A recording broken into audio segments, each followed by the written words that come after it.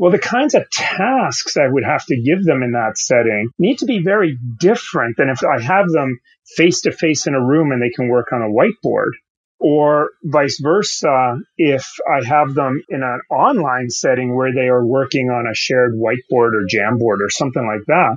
So the nature of the task has to in many ways fit the environment. Then again, I have to think very carefully about what kind of tasks I want to give for them to be able to work collaboratively as opposed to just You're listening to the godfather of the thinking classroom, Peter Liljedahl.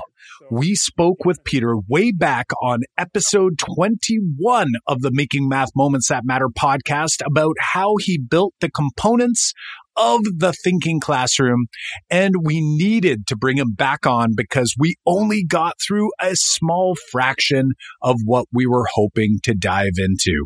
If you haven't listened yet to episode 21, we strongly encourage you to push pause on this one and head over to give it a listen. But once you're done listening there, you'll be itching to get back to listen to this one. So I guess it's almost like a Back to the Future moment right now. So like to any of you who just did that and are back, welcome back. Yes, that's right, John. Stick around because, as always, Peter drops some classroom move knowledge bombs. In particular, he shares why groups of 3 are better than groups of 2 in your math class, at least when you're face-to-face, how to choose a task to fit the environment instead of modifying your environment to fit the task, 4 practices to help move group synergy work to an individual knowing and understanding, and finally, why descriptions of effective teaching strategies shouldn't necessarily lead to prescriptions.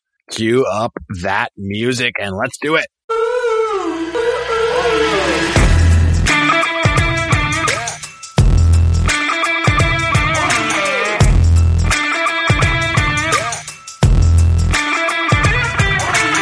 Welcome to the Making Math Moments That Matter podcast. I'm Kyle Pierce from tapintoteenminds.com. And I'm John Orr from MrOrr-isageek.com. We are 2 math teachers who together, with you, the community of math moment makers worldwide who want to build and deliver math lessons that spark curiosity, fuel sense making, and ignite your teacher moves.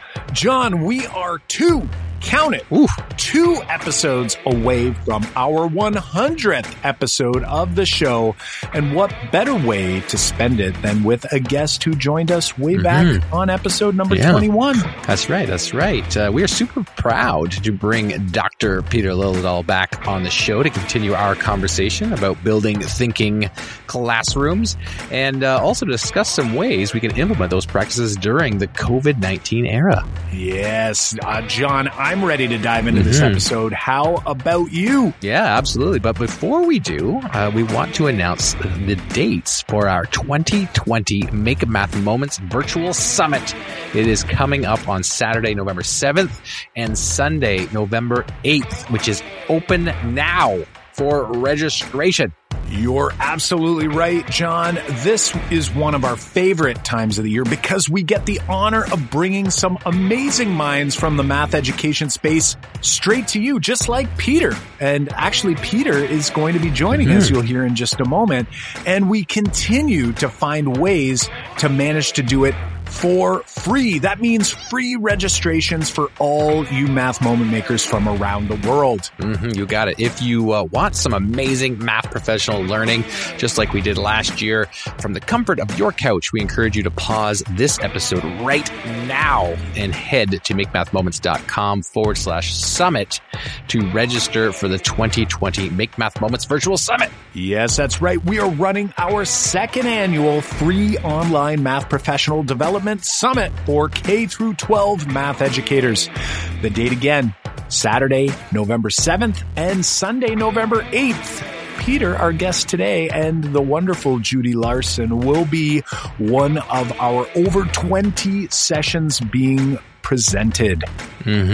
Coolest part yet, some of the sessions will be happening live over Zoom, while others are pre-recorded for you to enjoy at your convenience over the weekend. Go ahead, register for this year's summit at makemathmoments.com/summit. Listening to this episode after this year's summit, you can still head to makemathmoments.com/summit to add your name to the wait list for the next Make Math Moments virtual summit. All right, John, let's dive into this great conversation. Conversation number 2, or should I say the continuation of conversation number 1 with Peter. Hey there, Peter. Welcome back to the Making Math Moments That Matter podcast. It's been a while since the last time we spoke with you here on the podcast. We chatted with you way back in our early episodes, episode, I think, 21. This episode, I think, is going to be 98. So it's been a while. So over a year, I think. You shared your background on teaching and how you built the idea of the Thinking Classroom. And we want to chat some more about that with you here this time. But how are you doing these days? What's going on? First of all, thanks for having me back. What am I doing? Well, I've been, like everybody else, March came with a big surprise and I had to shift my teaching online. It wasn't so bad for me because I only had 3 weeks left in my term teaching at the university. So shifting into online when you already had a really strong rapport with your group wasn't horrible. I spent a lot of time in those 3 weeks, so trying like many different things every week just to get a feel for what was possible and what the students, and when I say students, these were practicing teachers and pre-service teachers, had sort of tolerance and patience for. And then I taught a course in the summer, but again, I was very lucky because it was with a cohort of master's students in Grand Prairie who I already had a very strong sort of personal rapport with, established in face-to-face settings. So it was just extending that way. And since then, I haven't been teaching anything else, but I've spent a lot of time finishing off the book, Building Thinking Classrooms, that's coming out on October 20th. And then, of course, all the edits and the proofs back and forth and so on and so forth. So I've been busy. Oh, busy. We've got lots to chat about in regards to both the book, but also kind of backing up a little bit with, that surprise you referenced back in March. Some people have been joking, and I try not to joke outside of the education community like this, but we just went back to school here in Ontario, and I've been joking around at work saying that March break is finally over because it's been such a long haul here. But again, everyone was working very, very hard to try to keep students engaged, especially students that maybe not had access to technology or some issues on that front. So I'm wondering, can you dive a little deeper for us on what did it look like for you? So it sounds like you already had that rapport with your students, so transitioning online is probably much less cumbersome. What was that like for you, if you could paint us a picture? Okay, so what I did was, because when I teach university classes, they're already 4 or 5 hours long. So first of all, that wasn't going to work. The Zoom fatigue was just going to wear everybody out. The Zoom NATO, they say. Yeah. So what I did to begin with was I assigned some random groups. So I started playing with this sort of synchronous, asynchronous idea. And I thought I wanted to come up with sort of a hybrid of that. So what I did was I made random groups, but I had them work asynchronous from the rest of the class, but synchronously with each other. So I assigned some tasks for them to do in their groups, but they did them not during our synchronous class time. So they could decide when they wanted to meet and how they wanted to meet, whatever platform they wanted to use. And they were working collaboratively on these tasks. And then I created an asynchronous discussion board where they had to go in and enter some details of their work, not necessarily their answers, but thoughts on what were the hiccups, what were the challenges, how they get over those challenges, things like that. So it was this sort of synchronous, asynchronous space where they obviously were working synchronously in their groups, but asynchronously from the rest of the groups. And then when we were together as a group synchronously, we were able to have whole class discussions about those tasks and so on. Yeah, so it's almost like you kind of tried to make the best of both worlds there, whereas I think some teachers were like, let me just go online and do synchronous lessons, and we were with our kids for an hour here or an hour there. And then sounds like you're like, let's also make use of that time that you're not going to be online. So I think that's pretty great. Whereas I think also a lot of teachers were like, let me go on for office hours and let me just answer questions. And it sounds like you really made the most out of your opportunity kind of in that not so great situation. But you mentioned a couple things I want to riff on a little bit here, especially you said random groups. And I know that we talked a lot about some of your tips for creating thinking classrooms in our last episode on episode 21, but I feel like we didn't dive into that idea of random grouping. And so before we get into that, I wanted to bring up a couple of the things that we did chat about. We did talk about choosing tasks and what that looks like. We did talk about kind of what a room organization would look like. You had some really great quotes. Like the one that we wrote down for the episode was, there was these 14 ways to build a thinking classroom. And you said that, but there's 100 ways to wreck it. And that definitely resonates with us because I know there's lots of things you can do right in a classroom, but so many things you can do wrong. But I think we just kind of riff on a couple of these 14. But Peter, let's chat about random grouping because I know that there's so many people ask us about random groups. Like, how do you make groups? Do you make groups of 2? Make groups of 3? Last time you talked like 4 wasn't great, but 3 was better. But like maybe like why? Like why is that the case? And then how do you go about making those groups? This is a great question and really relevant right now, actually. So one of the things that happened in my research with thinking classrooms was I always had answers before I had theory or explanations.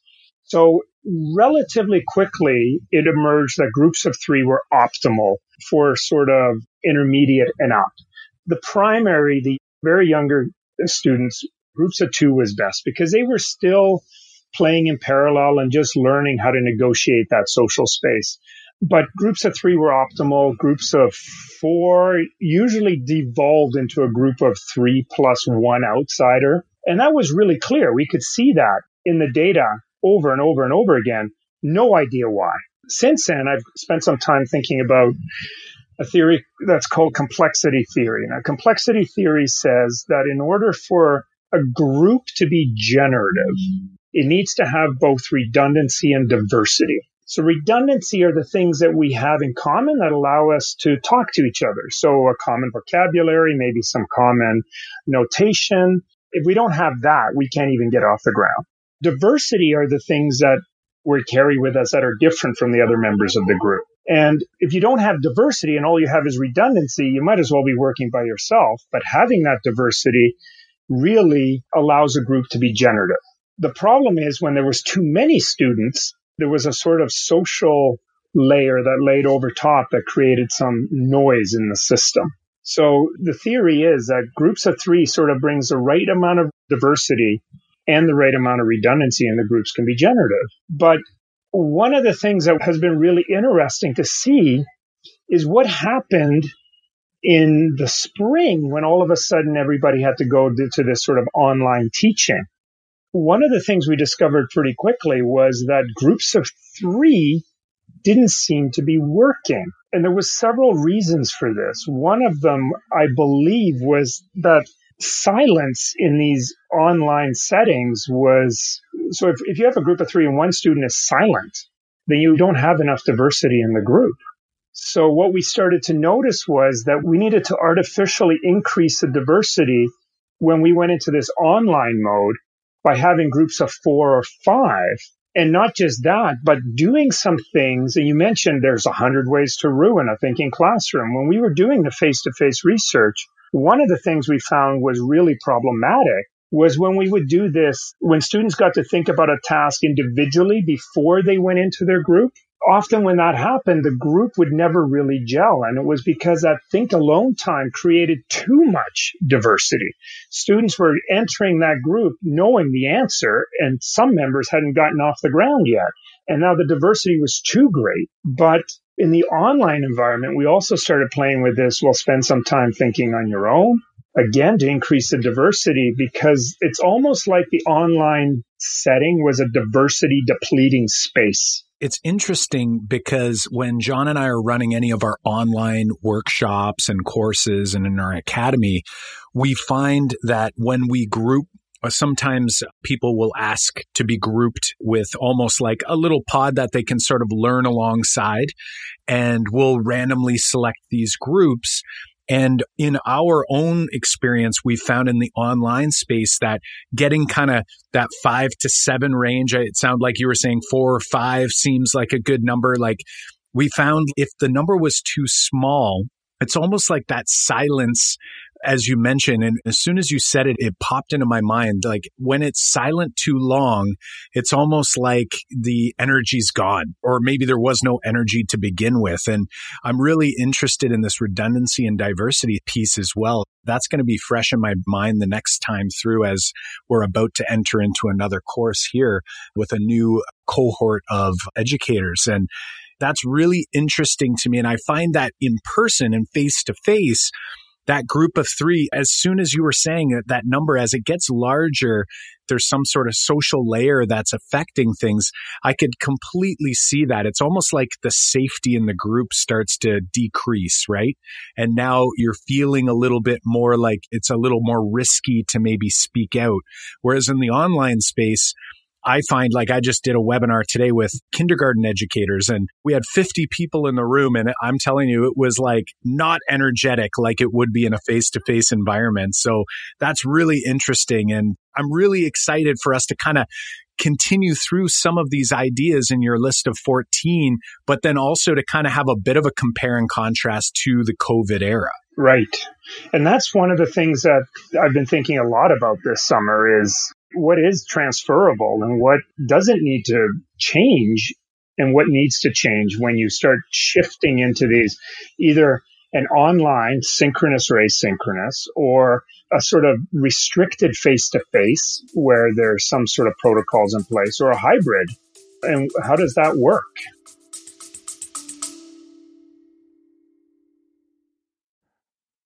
Hey, Math Moment Makers, Kyle here, and I've got just a quick message specifically for our district level mathematics decision makers out there. Do you feel like you're spinning your wheels when making district level goals for mathematics programming from kindergarten through grade 12? Setting new goals each year only to find little to no real shift in pedagogical practice or educator content knowledge across the district as a whole? Take a moment to book a short call with our team so we can learn more about your specific district and educator learning needs in mathematics, so we can assist you in taking the first step of many in the right direction. Visit makemathmoments.com/district to book a web call with our team today. We have a limited number of spots for districts just like yours, so don't wait. Head to makemathmoments.com/district and grab a spot in our calendar now. I'm going to go back to something you said too that really struck something with me about this idea of when you're online, when you gave think time, it kind of killed the group think. And when they came together, and I felt like this is the opposite experience of what we've learned as teachers in face-to-face. Like think, pair, share has always worked great. You know, it's like think first, now join up and start on your whiteboard. It's like I've always felt that when I ask my students to think first and then share to the big group, I've gotten way more engagement and quick to work than say just jump into group work or even just think on your own. Like, so I find that like that comparison to being online is just all of a sudden that's just out the window. And I agree with you. Like, what else is transferable and what's not? So I'm wondering, like, what would you see as being optimal for trying to navigate group work? And I want to spin it a couple ways too in this pandemic world, because some teachers are fully online depending on their school board, or a blend, like Kyle's school board's in a blend model, but my school board's fully face to face, but we're trying to social distance in our rooms. So it's like, how do I do group work when we're social distancing? Can we do it? Is it okay? I know these are all big questions that not all of us have answers to because it's so new, but what do you see as like being optimal?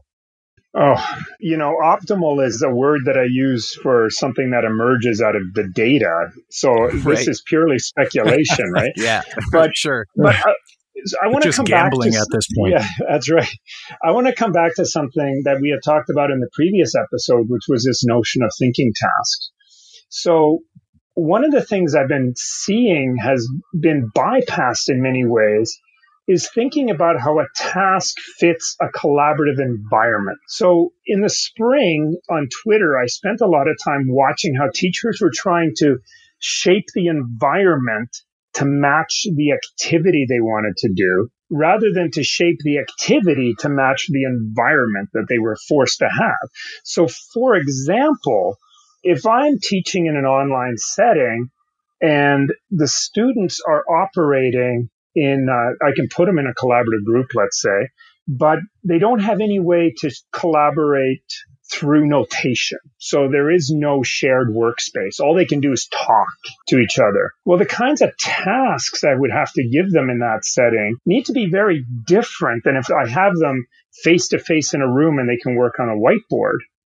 Or vice versa, if I have them in an online setting where they are working on a shared whiteboard or Jamboard or something like that. So the nature of the task has to, in many ways, fit the environment. So if all the students can do collaboratively is talk to each other, then I need to give a task that doesn't require a lot of notation, but requires a lot of discussion. And if even a worse scenario, all they could do is collaborate through text, then again, I have to think very carefully about what kind of tasks I want to give for them to be able to work collaboratively, as opposed to just sharing their individual answers that they've come up with. So the difference between thinking together and thinking alone and sharing their work. Interesting. Now, and when you say that, that makes perfect sense. Now, I'm wondering if I'm a math educator and I'm listening to the podcast and I'm going, okay, that's great. Can that work for me? And I'm seeing ways that it can, because I can ask questions that are about almost like in the consolidation phase of a particular type of task or unit or concept. But what did that look like for you? Like, so for when you were working, let's say with your students, did you find that you were unable to give certain tasks that you would have liked to have given? And if so, like, what did you do instead, like in place of that? So what I did in those spaces was, when I was doing this asynchronous, synchronous, I left it to them to find a way to collaborate so that they could collaborate using notation. So some groups would literally just have a personal whiteboard and hold it up, and one person would scribe and they would talk to each other and they would collaborate that way. So there was a visual along with the vocal. The questions I would ask in the space, the asynchronous text space, were more about the task rather than solving the task. And you could think about that as, so let's say we have students who can only collaborate verbally. I don't necessarily want to ask them to find the zeros of a quadratic or a cubic, but I might ask them about the zeros. Right.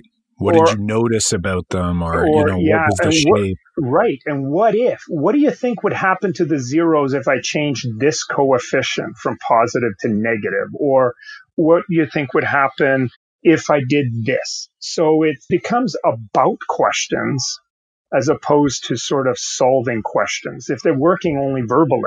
I'm also as well, Peter, like I'm picturing this collaborative group. If let's say the number is a group of 4 or 5, and we've actually randomly selected these groups, and now with all the software, it really just goes to show how tech companies and how fast they move to see how Zoom and Microsoft Teams and Google Meet and all these companies were able to, on a dime, add in all kinds of features like breakout rooms, and teachers are sharing hacks in order to make breakout rooms when they weren't available in Google, for example.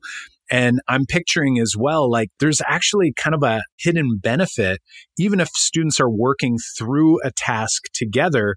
And much like the role of the scribe in a group, I could be holding up that whiteboard, or my webcam can be pointed towards my little whiteboard on the wall or whatever it might be. And the rest of the group could be describing to me in much the same way as they might in a face-to-face setting. Did you have any success with that over this time, or did you find that there were hindrances there or nuances there that sort of emerged that may not be obvious to one looking from the outside? The groups that did it reported that it worked very well, but I didn't do it enough to be able to say anything definitively about it. But I can imagine that, of course, it's going to be more taxing.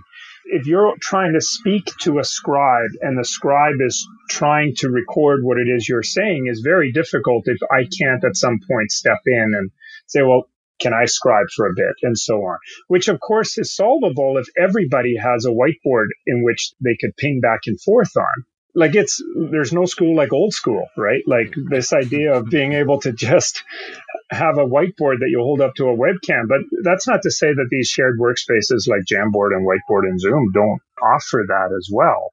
Yeah, like I found some success with Jamboard in the sharing of collaborative writing. It was just sometimes hard to navigate where you were going to write and where was I going to write and how are we going to manage all that.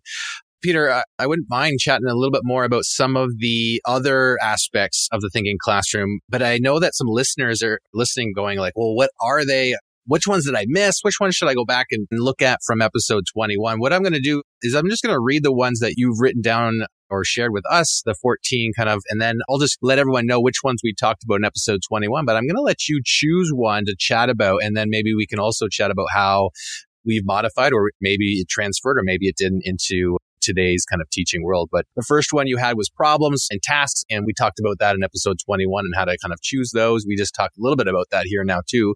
The second one was how we give the problem. Third one was how we answer questions. Fourth one is room organization. We chatted a little bit about that in episode 21. The fifth was groups and how they're formed. And we chatted here just now about that. Sixth was student workspace. We chatted slightly about that in the first episode with you. 7 was autonomy. 8 was how we give notes. 9 was homework. What's that look like? 10 is hints and extensions. 11 is how we consolidate. 12 is formative assessment. 13, summative assessment. And 14 is reporting. Lots there for sure. Where would you like to go to chat about? So first of all, those 14 practices are broken into 4 toolkits. And those toolkits are sort of what I call a pseudo sequence of implementation. So if a teacher is picking this up for the first time, it comes with a sequence of implementation. And it's called a pseudo sequence because these are clustered, and sometimes it matters what order you do them in, and sometimes it doesn't matter what order you do them in. But I'd like to talk about something which is what I call the responsibility toolkit. And this was one of the things that emerged in the research where we started to see, when we were first having kids in random groups working on whiteboards, on these great tasks, and even on curricular tasks, we were seeing all this amazing synergy in the groups. And you've probably seen this too. Like these groups are just working through these tasks and they're doing so amazing. And then a week later you test them and it's like, where are you? Like none of what we saw a week earlier was transferring into this individual test. And I spent a lot of time thinking about and researching what was going on there. And at first we thought that maybe we were misseeing what we thought we were seeing in these synergistic moments. And we spent a lot of time looking closer. And I'll give you an example. We're watching a group of 3 students working through a sequence of tasks on, I think it was factoring quadratics, but it could have been another algebra topic. And every member of that group was completely locked into the task, and they were solving. There wasn't anybody riding coattails of the others, and they were piling on each other. This sort of bursting, it's called in the psychology literature, where they're just jumping on each other and taking turns holding the marker. And every single student was able to do those tasks on that day. We were certain that what we saw was comprehension and understanding. But again, that individual test a week later didn't produce the results that we had seen the week before. So I spent a lot of time trying to understand what is missing. How is it that we're not moving from that group synergistic knowing and doing to an individual knowing and doing? And this was early on in the research, and all the tools hadn't developed yet. But as those tools, those practices started to develop and emerge, what started to become clear was that there was 4 practices that actually help move that sort of group synergy and the ability to do and know in a group to an individual knowing and doing. And these 4 practices are consolidation from the bottom, meaningful notes or notes to my future dumber self, check your understanding questions, which is what we formerly called homework, and formative assessment of helping students understand where they are and where they're going. Okay, so I'll go through each of these in turn. So a group is working in this synergistic way. And I think you've seen that in your classrooms, and everyone's engaged, but they're operating at an informal level. They have their own vocabulary and their own informal notation, and they're working through these things. What consolidation does, in particular consolidation from the bottom, is it helps move that synergistic work to a more formal language and a more formal system of notation and so on and so forth. So the teacher who leads the consolidation is able to take that synergy and formalize it somewhat. So that's the first step. The second step is now the teacher says to the students, okay, now I want you to sit down, and for the next 15 minutes, I want you to write some notes to your future forgetful self. So what do you have to write down now so that in 3 weeks, you'll be able to remember what you did today? And it turns out the note-taking one was really, really vital, because this is the first opportunity the student actually has to move that collective knowing and doing to some sort of individual knowing and doing. We can think of it as a personal consolidation, right? The teacher has done that sort of consolidation for everyone, but now the student gets to sit down and actually think about, what did I get from today? What can I write down to myself? And this became really, really important, because our research showed that in a traditional note-taking sense of what I call I write, you write, so that I, the teacher, writes and the student, it's like the world's slowest photocopier, is what was missing there. And what was happening when we were interviewing the students were that they weren't taking the notes for themselves. And in turn, they weren't using the notes. So these notes became really mindless. Whereas now, when we're doing notes to my future forgetful self, they're very mindful. They're thinking deeply about, what do I write down? What examples do I include? How do I articulate this to myself? How do I annotate an example so that I could follow it, so that I can recreate this knowing and doing 3 weeks from now? The next one was check your understanding questions. Check your understanding questions. Again, we did a whole bunch of research on homework, and we interviewed kids and we surveyed kids. And the number one thing that emerged was, who are they doing the homework for? They're doing it for the teacher. Why are they doing it? For marks, which was completely out of sync with why the teachers were assigning homework. The teachers were assigning homework because they wanted the students to see what they were doing wrong and learn from their mistakes, and sort of a self-assessment. They wanted the homework to be for checking their understanding. And so we shifted that. We shifted it from homework. We stopped calling it homework. We stopped calling it practice. And we shifted it to just check your understanding questions, to more centrally situated in who it's for and what it's for. And we gave a whole bunch of autonomy and responsibility around that. We didn't mark it. We gave more questions than necessary. The students got to choose which ones they wanted to do, so on and so forth. But it focused them more on actually checking if that knowing and doing they could do in the group, could they now do it as an individual?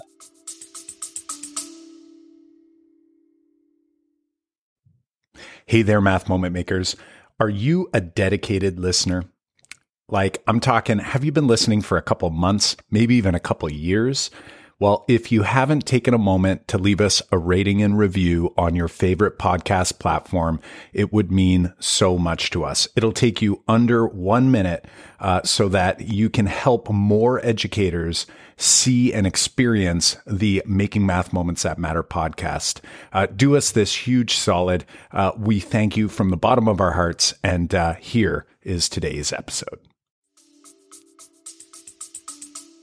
I'm loving this because you're outlining so many important pieces here, and this idea of consolidating a lesson. We talk about that a lot on the podcast and how important it is. And I love how you take that synergy and formalize it and make sure, and in a lot of ways too, you know, I'm picturing these students, and you were painting a picture of students who were right into it and solving problems and doing all kinds of great work. And that's amazing. But at the end of the day, sometimes we forget as educators that just because they're getting answers and they're doing a great job, sometimes they sort of miss the point, right? Like the big idea that's sort of laying right in front of them. And some groups do pick up on that, and maybe some people in groups pick up on it, but others don't.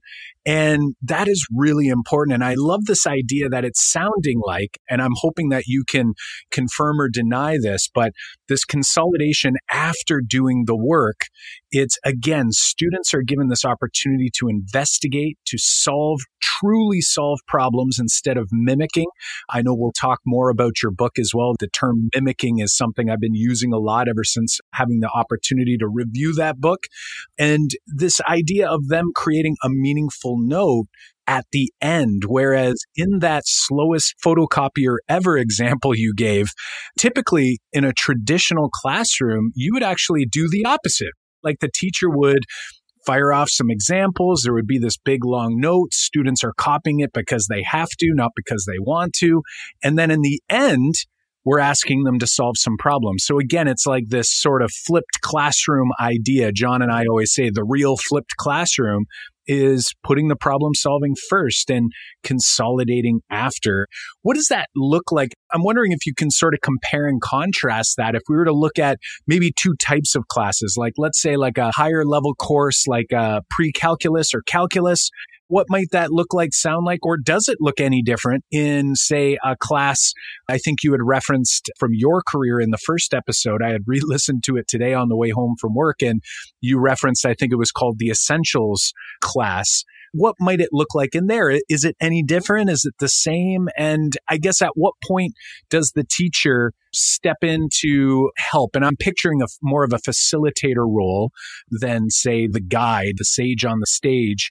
It would be more of like a there to help guide the conversation and help students sort of like formalize their thinking. But I'm wondering if you can dive a little deeper on that, because I know there's going to be people at home listening saying like, wow, this sounds awesome, but how am I going to take that and do that with my group, especially if that's maybe outside their comfort zone? Right. So first of all, I think a really good consolidation is probably the most skillful thing a teacher can do in the room. So in a thinking classroom, you got to picture this. The students are all working on the whiteboards in their groups, and they're moving through curriculum tasks, right? So they're moving through tasks, whatever they are.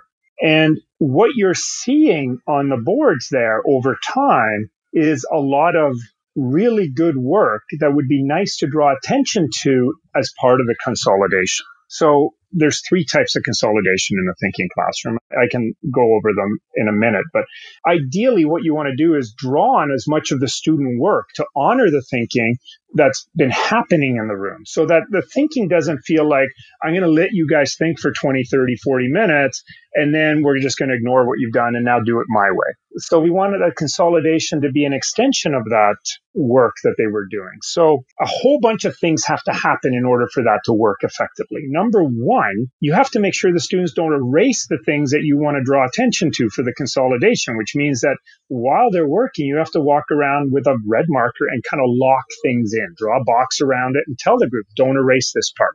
And so there's that. You have to lock things in. Number two, you have to seed the space. So let's say they're working on a task and nobody's making a graph. And it would be so great if there was a graph for the consolidation. You might go up to a group and say, hey, I really like what you're doing. You have a really nice table of values and you're trying to make a hypothesis here.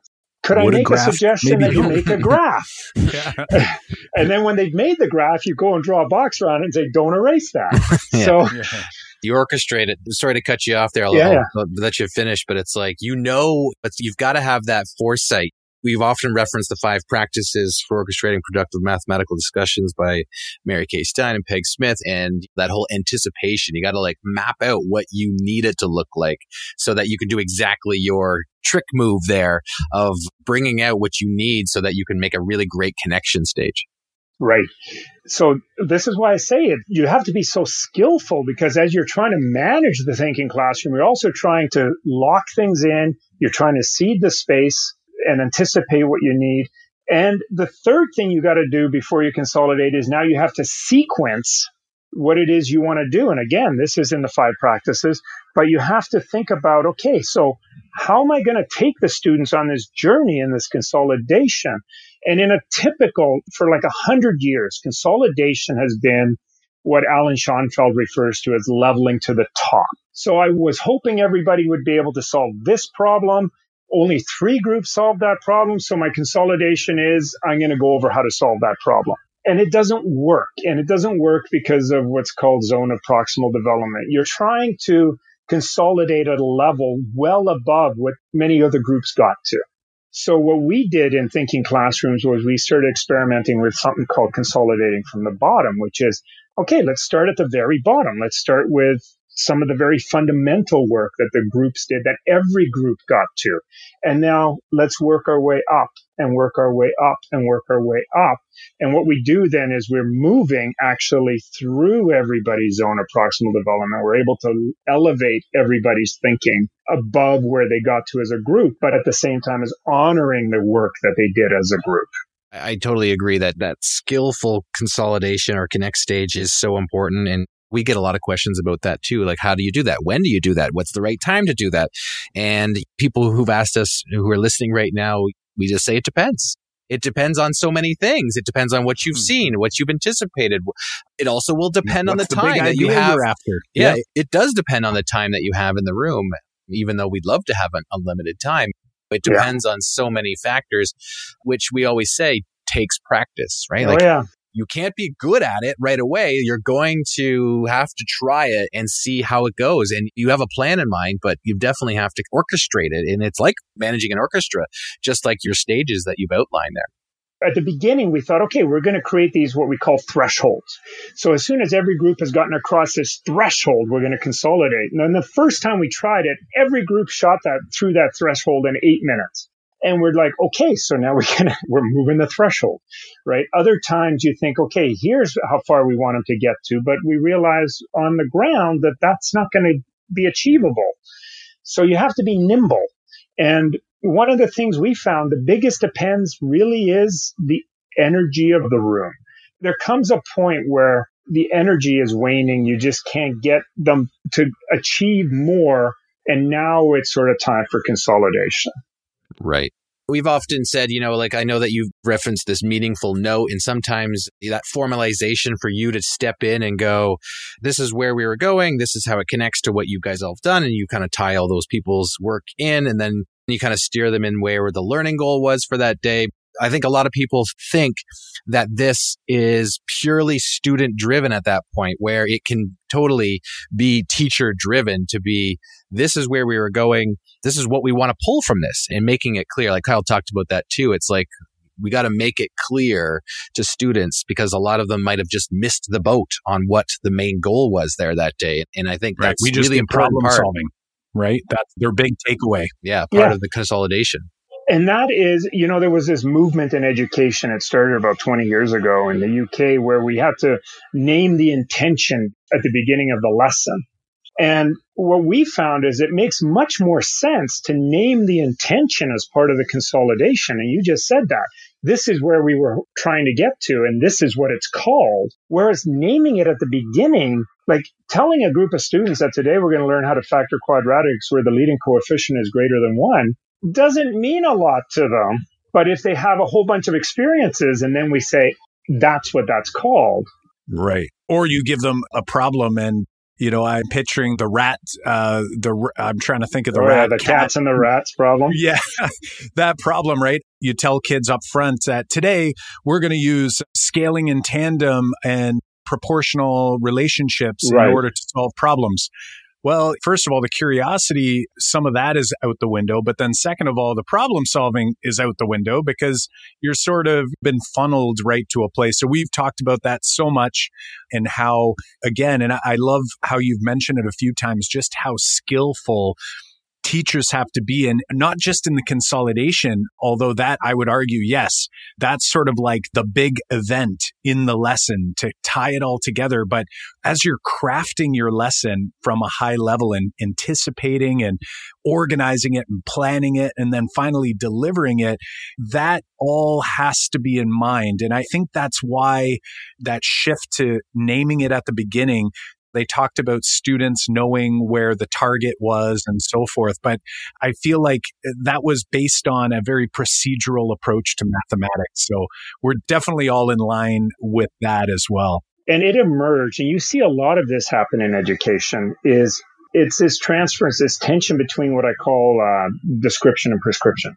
So somebody looked at some classrooms and noticed that when students, that in some high functioning classrooms, students understood what the intention was. That was a description. And then they said, oh, well, that must be a good prescription then. So let's now make it a mandate that you have to name this intention. And it doesn't work that way. It's the same thing with roles in group work. We experimented with this too. And it emerged as a description. Somebody noticed that high functioning groups, there was a leader, there was a recorder, there was a timekeeper, there was an encourager, and so on and so forth. Those are descriptions of highly effective groups. That doesn't mean that the prescription is going to work. And we see this happen a lot in education, where we turn descriptions of really effective things into prescriptions for how to do things. Yeah. Yeah, that's big takeaway right there, for sure. Yeah, for sure. And I think there's lots of teachers listening who, because we've got that question a lot about, we got to write the learning goal of the day on the board. How do I get around that if I have to reveal it later? And our recommendation has always been that write those learning goals as big idea goals. Like in your example about factoring, like maybe the big idea, right? Like what's the big idea? Like why do we factor? It's in one reason, there's lots of reasons, but I mean like one reason might be like we're going to understand the power of equivalent representations or equivalent expressions. And that's it. Like you don't have to say anything else. It's a big general statement, but you're at least saying that's the main kind of goal we're looking at. I'm not going to tell you how, I'm not going to tell you where, and we're going to discover that later. I know you did have 4 practices that help move group synergy into individual knowing. We talked about 3 of them. The last one was that formative assessment. Right. So formative assessment, it's interesting when you look across Canada and other curricula and so on and so forth. You know, formative assessment came into vogue about 20 years ago. And it was sort of described as summative assessment is a gathering of information for the purpose of reporting out. Formative assessment is a gathering of information for the purposes of informing teaching. And I know when formative assessment came out in BC, that's exactly how it was defined. Now, who are we missing in that equation? The learner, right? And so one of the metaphors that I drew on around this has to do with navigation. In order to be able to navigate, you need to know 2 pieces of information. You need to know where you are and where you're going. Because if you don't know where you are, you're already lost. And if you don't know where you're going, you won't know when you get there. So if we want students to navigate their learning, then they need to understand those 2 pieces of information as well. They need to know where they are and where they're going. So where they are is what they can do. And where they're going is what they're required to do that they don't yet know how to do. So how do we provide feedback, formative assessment that actually informs those 2 pieces, where you are and where you're going? And there's some very technical aspects to that, but that turned out to be probably the most powerful practice in terms of increasing student performance. When we implemented that, we saw a 20% increase in student performance in 60% of the kids. But that turned out to be that final practice that helped move from group knowing and doing to individual knowing and doing. And together, these 4, I call them the responsibility toolkit, because aside from consolidation, if you look at all of the other 3, the responsibility is on the learner. Meaning, notes to my future forgetful self, check your understanding questions that I'm doing for myself to check my understanding. They're not being marked, they're not being collected. I have full autonomy over it. And then that sort of formative self-assessment that allows me to gauge where I am and where I'm going. Those 3 things place a lot of responsibility on the learner. And one of the things that was interesting that happened in March was that I was in communication with several teachers who had been working on those aspects of thinking classrooms prior to the pandemic lockdown. And they reported that once they went into that online, synchronous, asynchronous, whatever their model was, their students were able to cope much better because they had that sort of responsibility to be able to navigate their own learning. And through these 3 practices of meaningful notes, check your understanding questions, and knowing where you are and where you're going. And as I'm looking at this, and it hasn't come up explicitly in this episode, but back in episode 21, anyone who's listening who hasn't listened to 21 yet, and you're this far in this episode, well, you kind of did it backwards. You should have started there, but it's too late now if you're already with us this far. But back in episode 21, you gave an example about trig and the unit circle, and we came to this conclusion that you had said that you were, for many years, teaching very conceptually, right? And that's something as well that I think can be easily missed, like listing the consolidation piece, the meaningful note, checking understanding, and formative assessment. I'm sure those would be very helpful as well, even if I'm teaching from a procedural standpoint or what some call a procedures first approach. But to have true understanding, you really have to conceptually understand what's going on. And that is what I think keeps those wheels turning, especially on the meaningful note, to your forgetful self, and that checking understanding questions. And then obviously leading into this formative assessment, which also the way you've described it is really not just teacher formative assessment, it's student formative assessment and self-reflection. It's really hard for some students to be able to actually do any of these things if they're just mimicking. And I know in your book, you talk a lot about traditional classrooms and how many classrooms out there are still sort of operating in that way. I know John and I, we can relate so well to that because we were that teacher for so long. And we know what that's like. And that's sort of how we remember learning. And it might not have been our teacher's intent, but at the end of the day, we were memorizing and we were mimicking. And it made it really hard for us to even attempt doing any of these things, not to mention that this was never on our radar to make our own note or to do our own checking understanding questions. But even had we tried in that particular or from that particular approach, it would have been really, really challenging because we were constantly checking an answer key at the back of the book, right? And if you ever have, and all teachers listening, they've all had the student come up and say, "Is this right?" And that's sort of like, to me, a clear sign. Now my response is always to students is, "I don't know, is it?" And if they don't know whether it's right or wrong, then what are we doing this for? And so at this point, I want to shift to the book because I think based on these two episodes, episode 21 and now this episode, number 98, which I'm still shocked that we're at episode 98. I had the chance to review your book after I've seen you live a number of times. We've had chances to catch up at dinners before and talk in person. And then also getting to read this book. And there were still so many nuances here. And you'd think after two episodes that we'd be able to dig through all 14 of your tips for building a thinking classroom. But obviously we've come up much short. I want to give you an opportunity to frame this book out for us. Does it go through, and I'm asking these questions like I've never read it before, does it go through all 14 of these tips? And, what are people going to learn when they grab the book over, let's say, listening to these episodes or even seeing you live doing a keynote somewhere or a full day workshop?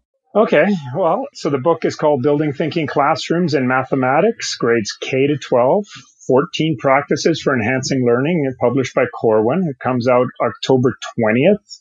I wanted the book to capture all of what the thinking classroom was, all 14 practices, the pseudo sequence that emerged from the research as to the best order to implement it in, and then all of the little micro moves, I call them, all the little things that we as teachers can do to make each of the practices even better. And so the book has all of that in it. The way every chapter is laid out is that aside from the introduction, there's 14 chapters, one chapter for each of the 14 practices. The chapter sort of starts with, so here's what the issue is. If it's about homework, here's what the issue is.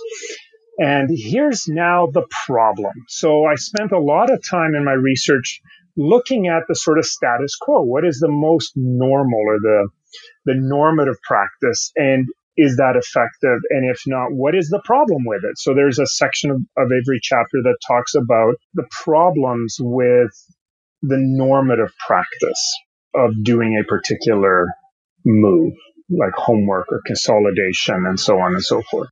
And then it has a section on, okay, so that was the normative practice and the problems with it. Here's what we learned from Thinking Classroom and the optimal practice that emerged from the research and how to do it. And then embedded inside of that are a whole bunch of really practical examples, anecdotes, photographs of teachers enacting it, descriptions, and these little micro moves and so on and so forth. So every chapter, and then there's a summary at the end of the chapter, which highlights the macro move and the micro move and gives some questions to think about and gives you some tasks that you can use to implement this.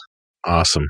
I'm really pumped to get my hands on it, and we'll put the info in the show notes page for when it goes live to purchase on October 20th. Kyle, I think this episode, now we're recording this in advance, but I'm pretty sure this is going to go before that, right, Kyle? Yeah, I think this episode is actually slated to go live on October 12th.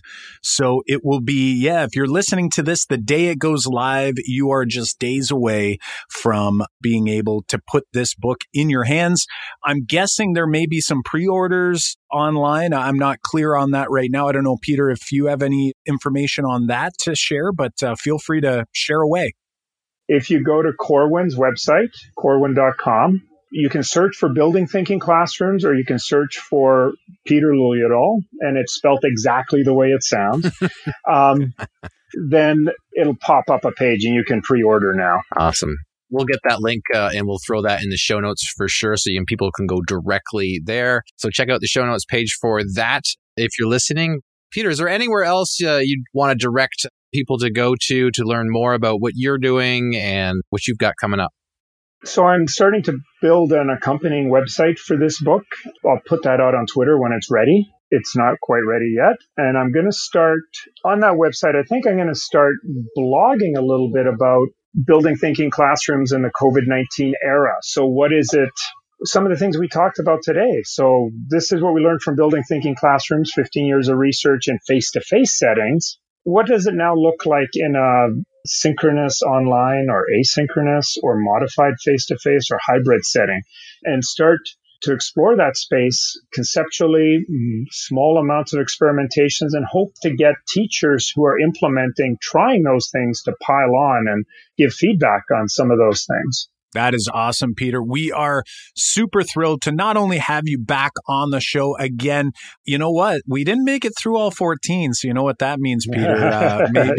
Maybe sometime in the next 9 months or so, we'll be knocking on your door out west again, and we'll get you back on here. So we want to thank you so much for taking the time today to share your insights about the Building the Thinking Classroom with all of the Math Moment Makers who are listening to the podcast from around the world.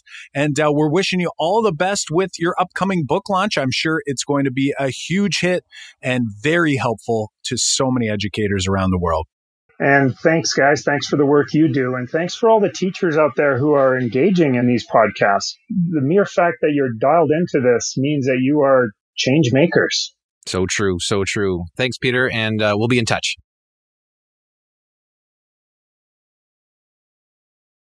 Wow. Thanks so much, Peter, for joining us on the Making Math Moments That Matter podcast. You, as always, have dropped a bunch of math PD knowledge bombs on us. I'm sure we'll have to have him back for yet another episode to continue digging even deeper into his thinking classroom framework. And I'm sure many of you out there are going to be rushing out to go grab that book.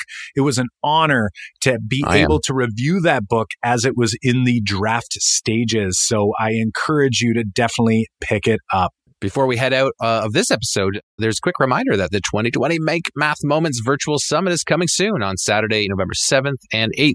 So get yourself registered at makemathmoments.com/summit. That's right, John. Our free virtual summit's going to feature live and pre-recorded sessions for you to enjoy, and you'll be able to catch the replays for up to a week afterwards. So if the weekend gets busy, catch what you can, and then grab some throughout the following week. Yeah, Peter from today's episode will be presenting with a bunch of other amazing speakers. To catch who they are, head to makemathmoments.com/summit now to ensure you get access to this awesome PD from your couch event.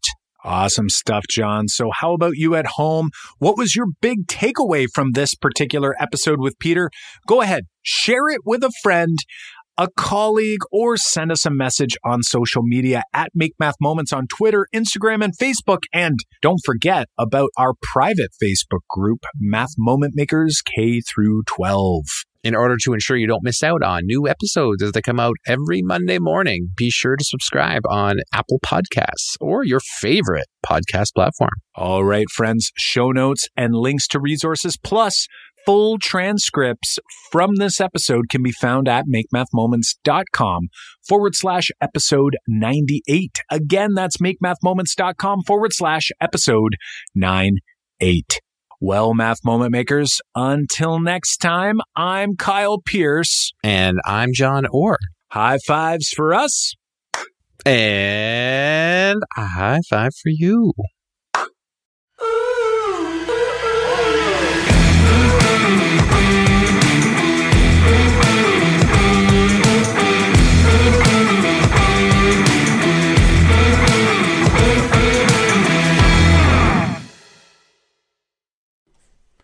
If you are a district leader of mathematics, a math coach, a math curriculum coordinator, a superintendent, principal, getting teacher buy-in for effective math teaching practice is top of mind. And plans only go so far. You can make, detailed plans and carefully designed goals with clear objectives and key results that are measurable. But that can feel like it all falls flat if we can't engage our teachers in the work.